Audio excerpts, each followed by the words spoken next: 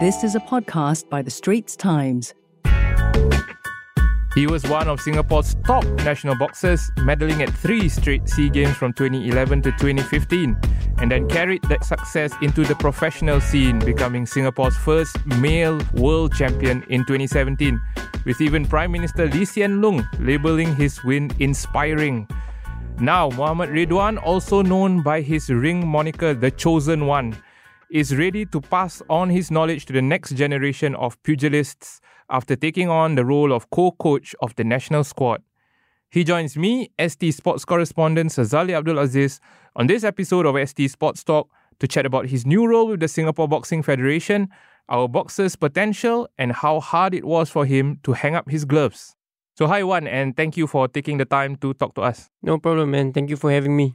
Okay, so maybe you can start by first talking about how this move to join the coaching setup in the Singapore Boxing Federation came about. Okay, so I saw they posted it on social media about opening a spot for the national coach position. So I was giving it a thought. I didn't really think much about it because I thought I would be too busy doing other things. But then after a few people asking me to try and apply because they feel that I can really contribute to the team. So I decided that why not? Maybe this is my calling. Maybe this is the next challenge that I am looking towards. Because knowing me, I always like to do things that are difficult. So it's only natural for me to decide to do something that's difficult, which is to be one of the coaches for the Singapore boxing team. So you were obviously one of our top amateur boxers and then one of our top professional boxers as well. What experiences will you be taking from your time as an athlete, which was, not too long ago, just a few years ago, into your new role as, a co-national coach? I think what's unique about my experience is that I competed as a Singapore boxer who is quite, well adapted to the current culture, to the current challenges, to the current difficulties and tasks that lies ahead for other Singaporean boxers. So I know what they will feel, I know what they will think about, I know their worries. And it's beyond the technical aspects of coaching. It's the mentality of these boxers, not knowing whether they will be able to compete, whether there's enough funds for them to go for overseas competitions. For the Singaporean boxers, I think the challenge is to keep them hungry, to keep them motivated, to continue training, to make sure that they progress, and at the same time not lose interest, because I think our culture is very different. We don't have a natural culture where we are more towards sports. So it's going to take a little bit of a different approach to reach out to these athletes. You mentioned about this culture and this motivation issues, focusing on your time as an amateur athlete, meaning you box at the SEA Games and so on. How hard was it to stay hungry and stay motivated? It's very difficult because most of the time you have to sacrifice time for training. And when you sacrifice time for training means you are able to work less. And when you work less, you got less money. But then at the same time, you need money for the daily expenses. You need money to go overseas and to compete. You need money to invest in yourself for overseas training camps. So at some point of time, a lot of whispers from the people around you, from family, from friends, they will say, why are you doing this for? There's no point. It's probably not going to go anywhere. So it takes a little different kind of motivation and dedication to the sport for them to want to do it. And when you have some people in the team that believe in you, if the management really cares for you, not in terms of money, but I think in terms of a structure, giving them a goal to work towards, I think that would help a lot for the boxer. So I mentioned earlier your position is co-coach. You are co-coach with David Alexis, who's also a former national boxer, but from the 90s. Have you and him sort of had any discussions about the current talent the current boxers that SBF has under its charge, and what do you think about our level of talent at the moment? I think we both agree that we currently have some promising boxers in the men's and the women's division, but there needs to be a little bit more tweaking, a little bit more monitoring in terms of their training programs. I think we both will work very well because I've been under him before. I know how he works, I know how he thinks, and he knows how I think also. It will be a good combination in terms of experience, in terms of knowledge. Because I think he's a IBA level 2 coach or level 3, I can't remember. And I graduated from the University of Physical Education for boxing. And I think we can share our knowledge, share our experiences, what we see, and apply that to the boxers. Well, you mentioned we have some promising talents. In Hanoi, at the recent Hanoi SEA Games, we only had Hanuddin and Dini. Dini returned with a bronze medal. and Hanur had a very tough draw and was knocked out, I think, in the quarter-finals. Are we targeting more boxers, more individuals for the Cambodia SEA Games next year? I think right now we need to be strategic in how we move our boxers. I think one of the requirements is we have to beat one of the top 3 boxers to prove that we are able to compete at that level.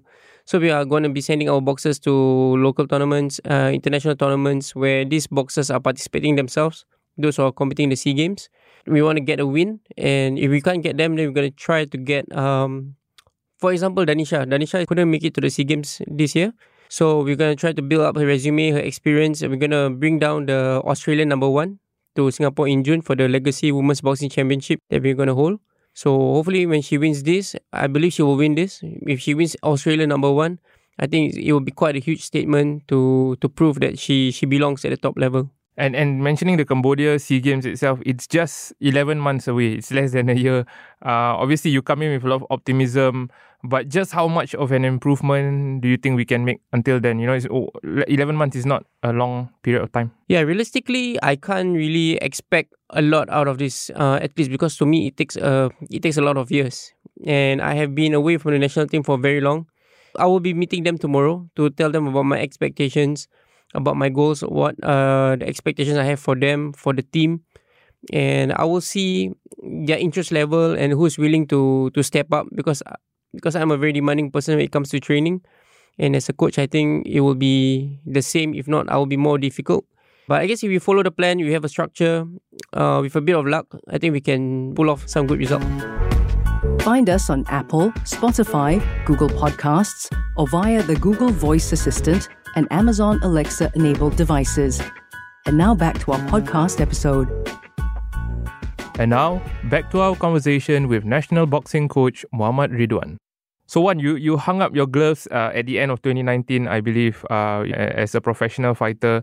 Maybe can you share with us, what you've been doing in the last 2 years since? I think since I've sort of retired, I didn't make a conscious effort to retire because I think after my last fight, I think we had an agreement with a local promoter to fight for the WBC title. But somehow at the same time, COVID happened and the event got to be cancelled. So I guess I was sort of like forced to retire. And since then, I've been busy coaching, just trying to keep the gyms alive because of the rent, because of the COVID situation where we can't get people in. So that's a huge challenge. So I'm just trying to keep the business afloat and at the same time expand it as best as possible. During that time also, I think a lot of boxers came up to me and asked me for my help to prepare them for their fights, whether amateur. And then now I have Pritif, who's doing pro. So all this coaching takes a lot of my time. I think almost every day I'm like out working 12 to 14 hours. So I didn't really have the time to think about my retirement. Yeah, so it just happened. Yeah. It just happened. Let's say it sounds like it. It sounds like you were still very much in your mind a pro fighter. And then suddenly one thing, the title didn't happen. COVID happened. Other things happened. You started coaching more people. And then next thing you know, you retired. When was that realization for you that, you're not going to step into the ring again, for another professional fight? Yeah, I think I didn't have a proper closure because I think even this year, I will still, some promoter in New Zealand contacted me to say that they want me to come over in June to fight one of the boxers. So I said, okay. But until now, they haven't got back. So maybe they are taking some time off or I have no idea. And I spoke to a local promoter also to get me a fight maybe. But then they said they are not sure whether they can make it happen. And then at the same time, the coaching duties, the coaching responsibilities get so much more. And then I just sort of have to accept that, I think fighting doesn't seem so realistic right now. So maybe my responsibility now is to like groom the next upcoming ones. So that's the thing, there's, a saying that sometimes the fight game is the most dangerous when a fighter is not motivated or not hungry. When you step into a ring and then you don't have that hunger and that fire. Was it hard for you to almost lose that fire to compete? Obviously you still love boxing, but, to go in there as a fighter because you've not done it for so long and because of different reasons, was it hard for you to process that feeling? I think, to be honest, it's very difficult because I think a lot of times I still feel like I am going to be fighting in the next 2 months or 3 months. Sometimes when I'm in the corner of my fighters, I'll be like, I'm still thinking more like a fighter than a coach. So it takes quite some time to adjust and change heads because I can't be thinking what I would do in the ring. So I would have to think that what would the boxer do for himself at that point of time. So to think like a coach, I think you cannot be selfish. I think I've readily accepted that my fighting years are over. And now with the newly appointed task to lead the Singapore national team, that's going to take 100% of my time, because I don't think it's fair for me to... I don't think it's fair for them to have a coach that is at this level to think that, oh, this guy might be going to fight again and has to be selfish for a few months. I wouldn't want that kind of coach. So I don't think it's fair for me to be that person to the boxers that's waiting for me to help them. You mentioned Pritif Raj is one of the male boxers under your charge. How many male boxers do you have, and at what stage of their careers are they? I think I've led a few of our Legends team boxers to win nationals. And in terms of pro, for now I only have Pritif. I'm quite busy with the women's boxing team, the development team and the community team. So the development team is like my baby. So I'm really taking care of the training program, the structure. Me and Leona are like really heading the training on our own, to get the funds on our own. That's why I went to do a charity, like a charity sparring contest with one of the boxing coaches here in Singapore to raise funds for the women's boxing competition that's going to be happening in June. So I guess I still get to compete in a way, like just for fun, sparring for a good cause. So that sort of like keeps the itch away. Yeah, you mentioned Leona. Leona, of course, is Leona Hui, a former national boxer herself. You guys have both taken a considerable amount of your effort into pushing women's boxing, particularly during the COVID period. Can you share like why that was an area of special interest for you? I think for me, one of the things about women's boxing, the women in Singapore, they are very united and they work together out of nothing. So all the ladies have different professions, so different contexts, different networks. So they put whatever that they know, whoever that they know, they put it together to make this whole thing happen. So because it's organic, so the support is real and the ladies show genuine interest. So there's always room for growth. And women's boxing is still sort of, I think, from a world stage, it's still quite new. So there's a lot of opportunities there for women's boxing for Singapore. Yeah, Wan, thank you so much for your time, and let's hope that women's boxing and the national boxing sport both advance under your watch. Yep, thank you. Definitely that's the goal.